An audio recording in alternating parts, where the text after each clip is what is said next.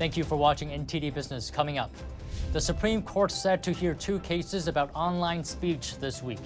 They're about whether social media platforms could be sued for recommending content to users. We look at what's at stake. Meta wants users to pay a monthly fee to get a check mark. What perks can people get, and how would it help with Meta's revenue? President Biden in a surprise visit to Kyiv, he announces $500,000 in aid, as well as lasting U.S. support for Ukraine. Iran reportedly reaching a new milestone in its nuclear program, but can it make a nuclear weapon now? That and much more coming up on NTD Business. Great to have you with us, Don Mike here. Meta wants you to pay to get verified. Meta, of course, is the parent company for Facebook and Instagram. On Sunday, announced that it's testing a subscription service that will allow users to get a checkmark by their names. The service will cost about $12 a month on the web and about $14 on iOS. Signing up comes with perks, including extra protection from impersonation accounts and direct access to customer support. Meta says it's releasing the service in Australia and New Zealand this week. It plans on doing so in more countries soon. Bloomberg reports, according to its analysis, the move could add $2 to $3 billion to Meta's sales every year. Meta joins other platforms like Discord, Reddit, Twitter, and YouTube, who have their own subscription-based models. How much should social media companies be protected over user-generated content? And can they be sued for recommending content to their users, even terrorist content? The Supreme Court is set to hear two cases this week. Their outcome could greatly impact free speech as we know it on social media. NTD's Sean Marshall has more. Two cases going to the Supreme Court could give social media companies the power to limit free speech as we know it. The cases involve something called Section 230. Section 230 is a liability shield. So what it means effectively is that anything that gets posted on any of these social media companies, or even under a news company that has a comment section, they're not liable for. They can't be sued for that. The two cases, Gonzalez versus Google and Twitter versus Tamnay, are looking at whether tech platforms and social media companies can be sued for recommending content to their users. I asked business law professor Nicholas Creel about past cases going to court over Section 230.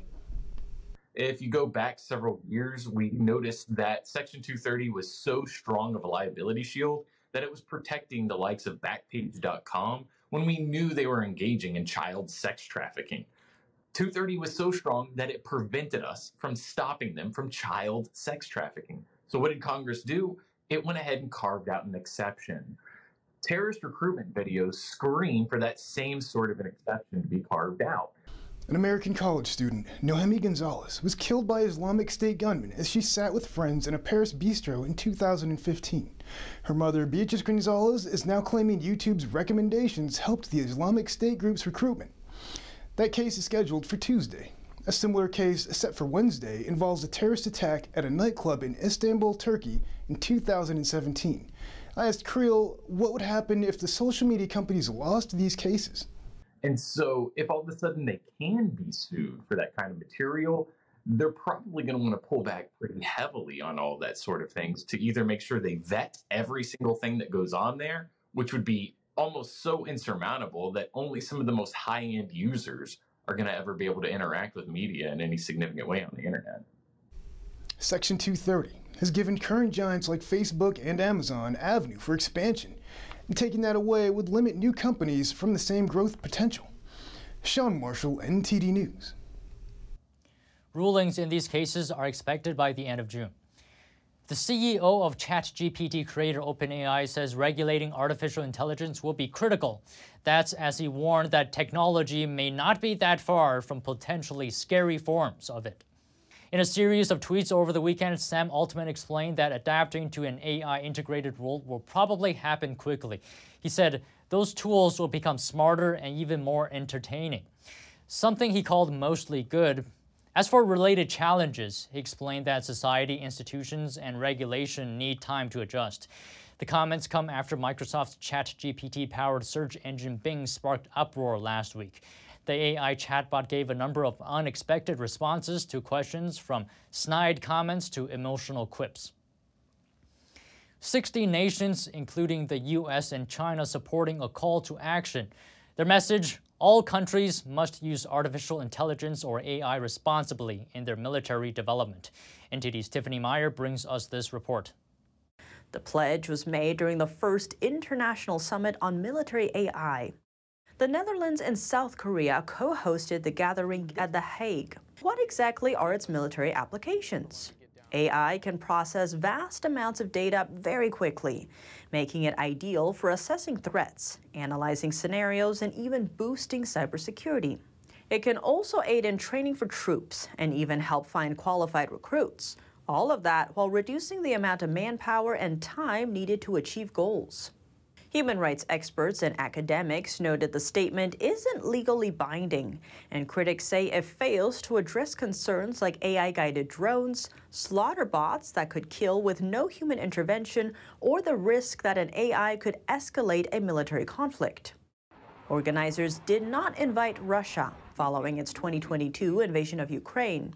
Ukraine chose not to attend. That's as the nation has made use of facial recognition and AI-assisted targeting systems in its fight with Moscow. The US and other powerful countries have been reluctant to agree to any legal limits on using AI. That's for fear that restricting the technology could put them at a disadvantage to rivals. And President Biden today made a surprise visit to the Ukrainian capital. The trip marks a show of solidarity with the war-torn country, just days ahead of the first anniversary of Russia's invasion. Take a look. President Joe Biden made an unannounced visit to Kyiv, his first to the war zone since taking office. Ukrainian President Volodymyr Zelensky received his guest outside the Mariinsky Palace. He said the visit was an extremely important sign of support for all Ukrainians. Thank you very much for coming, Mr. President. That is a huge moment of supporting of the Ukraine. And what can I say? I really appreciate that President Biden, American society, being from the very beginning of this tragedy, from the very beginning of this full-scale war, from the first days being together with us. First phone call of supporting was from White House to Ukraine. The two leaders visited St. Michael's Golden Domed Monastery in Kyiv. As an air raid siren sounded, the two paid tribute to fallen Ukrainian soldiers memorialized on one of the cathedral's walls. At a joint press conference, Biden recalled the fears 1 year ago that Russian forces might take over the Ukrainian capital. That dark night, 1 year ago, the world was literally at the time bracing for the fall of Kyiv. Seems like a lot longer ago than a year, but think back to that year. Perhaps even the end of Ukraine. You know, 1 year later, Kyiv stands, and Ukraine stands.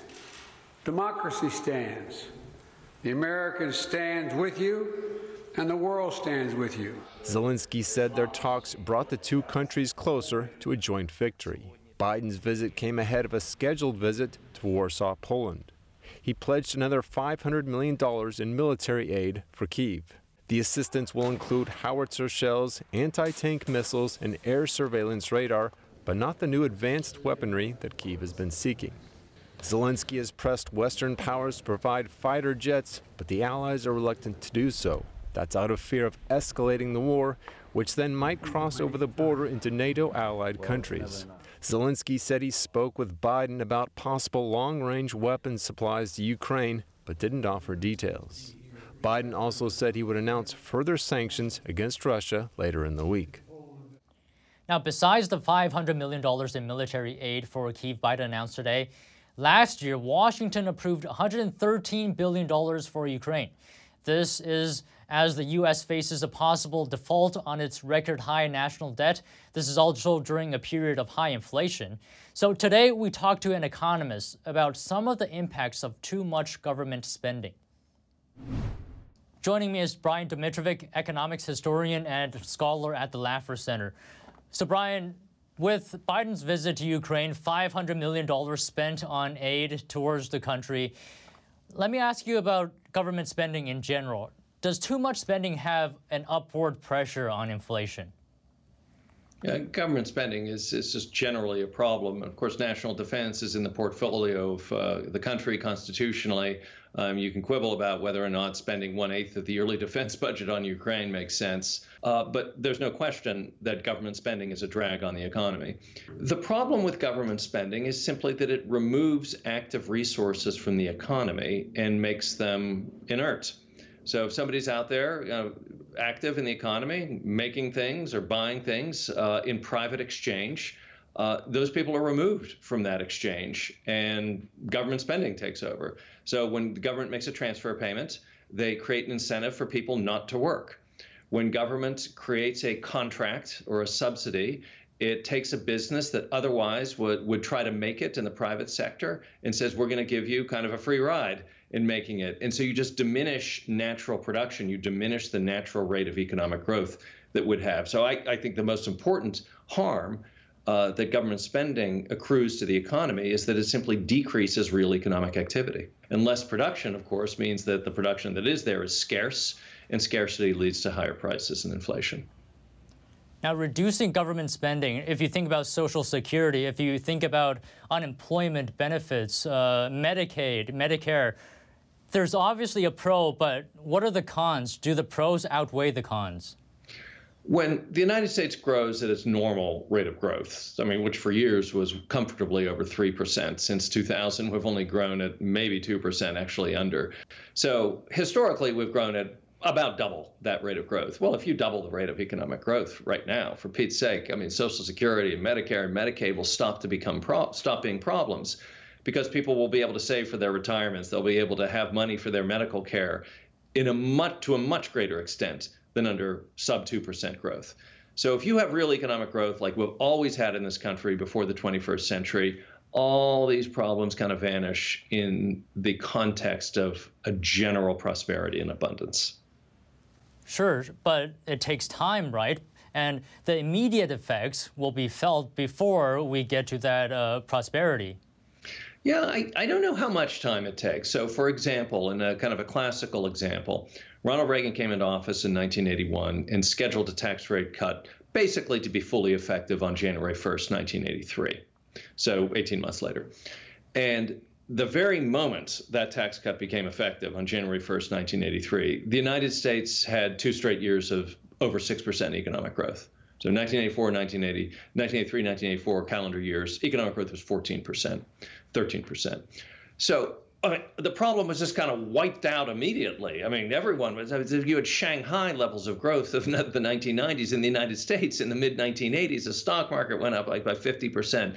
And so the wealth effect and the entrepreneurial effect of these kind of tax and spending reductions were simply phenomenal within a very short window of time. And then in the long run, say through the 1990s, you saw all the problems vanishing. I mean, there was barely even a government debt left by 2001. All right. Thank you so much, Brian. Thanks for joining us today. Sure, Don. Nice. Thank you for having me. In today's special report, we look at Iran's nuclear ambitions. The country may be getting closer to obtaining a nuclear weapon. UN inspectors have reportedly discovered that Iran has enriched uranium to 84% purity. Now, 90% is the level needed for a weapon. This is the highest level ever detected in Iran. Some context. Iran has a strained relationship with Western countries, especially the United States. Iranian officials have even threatened to attack the United States and its allies. So the Western world has been heavily focused on Iran's nuclear capabilities. The International Atomic Energy Agency, or IAEA, says around 55 pounds of 90% enriched uranium would be necessary for a nuclear weapon. It says it's aware of the reports that Iran has 84% enriched uranium, but it neither confirms nor denies the reports. Iran, on the other hand, denies them and accuses Western media of smearing and warping facts. For expert insight on the situation, we talked to nuclear chemist Thomas Schinzart. He noticed that the reports don't necessarily tell us if Iran has enough materials necessary for a functioning nuclear weapon. And you can definitely get what we call hot particles, where you have an individual particle that has very high enrichment, or if you're not talking about uranium, just has very high radioactivity levels, that is not representative of the bulk of the material. We also spoke with Kay Campbell, a former U.S. military intelligence officer with 5 years of Iran experience. You actually need a weapon, right? You actually need to be able to, for a uranium weapon is usually an implosion type device. So there's a lot of information out there on how to design nuclear weapons. And so you have to be able to design a nuclear weapon, make it small enough to put on top of a missile or some other delivery device, right? Or a air-to-ground bomb, for example. To prevent Iran from getting a nuclear weapon, Western countries in the past made a deal with it, commonly known as the Iran nuclear deal. Part of the deal, Western countries would lift sanctions if Iran hampered its nuclear program. Donald Trump threw away that deal because he said it actually benefited Iran. We spoke with Middle East expert Fasil Saeed Al-Moder to get his take. The nuclear deal, in my opinion, was a disaster. Iran had the upper hand in that deal, and the thing is that they were able to do most of what they wanted with the deal. Sanctions are a very complicated subject, and the idea is that some theorists believe they work and some don't. I'm actually somewhere in the middle. I think that the fact that we are seeing now with a lot of the protests and the harm of the sanctions did a lot of harm to the Iranian economy. It's waking a lot of people up inside Iran about the threats of their own regime to the entire world and the neighboring countries. Aryeh Lightstone, a former special envoy for the Abraham Accords, says the sanctions currently in place are half measures. He says these half measures do not work and we need something stronger. Either you want to crush this regime or you don't want to crush the regime. If you want to crush the regime, then you have to go full force completely and totally. So I'm not advocating military intervention at this point in time. I'm advocating that the Western world comes up with sanctions that cannot be evaded. And those sanctions, be it evaded through China, which is happening in real time, or Russia, which is also happening in real time, we have the ability to have a united front against Iran. The IAEA's Board of Governors is meeting on March 6th. It's very likely they'll give us an update on the situation at that time. We'll keep you updated. Taking a break now, but if you have any news tips or feedback for the show, you can email us at business@ntd.com. Still to come, the IRS saying some taxpayers in 4 states may have to report special stimulus payments this year. And used car prices set to rise again after record levels last year. That and more coming up on NTD Business.